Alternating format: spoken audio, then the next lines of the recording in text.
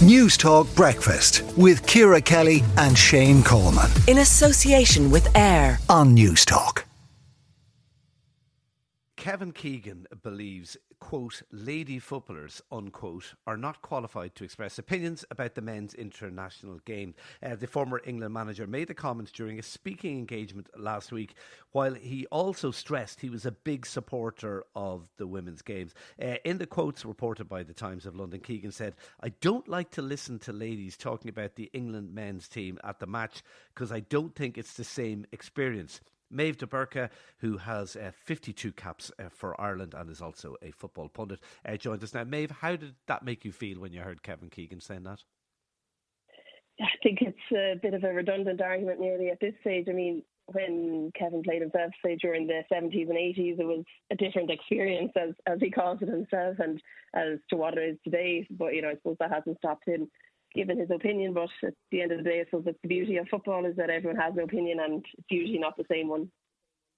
Yeah, I mean, are they offensive? Would you describe his opinions as offensive? And I've heard the term dinosaur bandied about.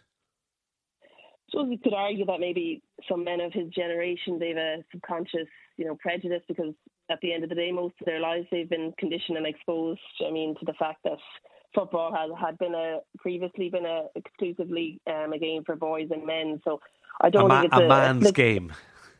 Yeah, exactly. And I don't think it's a switch that can be just flicked instantly, like it's a cultural thing. And I think that won't happen overnight. The change that would need to happen, and I guess better education and that type of thing around these opinions and this kind of stuff would maybe dissipate that, with future generations down the line. But at the end of the day, everyone is entitled to their own opinion, and that's the one he has. Yeah, interesting. You say, and what you say about the difference of opinion, it's borne out. I had a quick look at social media.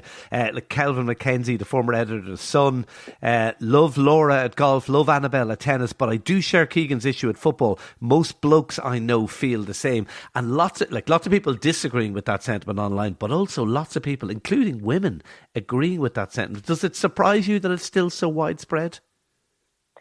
It doesn't really, because I think, the women's game, it's only developing, and, former female footballers are only becoming kind of a thing now as such, because girls wouldn't have played professionally, in the years gone by. So like that, it's a very new argument. But I don't think someone commenting on football situations should have a gender attached to their viewpoints as such, and I also don't think you can paint everyone with the same brush. There's, everyone, I suppose that's what's good, is that a lot of people do have different opinions. Some people might think certain female pundits aren't great. Others might think that certain male pundits aren't great. It's absolutely, just like that. It's, like I said, I just can't paint everyone with the same brush. But I do think that it's important to have people with different opinions and experiences on a panel, because otherwise it'd be very boring if everyone had the same viewpoints and same thoughts all day, every day, Yeah, fair. Okay, listen, thanks a million for talking to us. Maeve De Burca there, who was capped 52 times for Ireland, and I think it's fair to say knows a thing or two about football.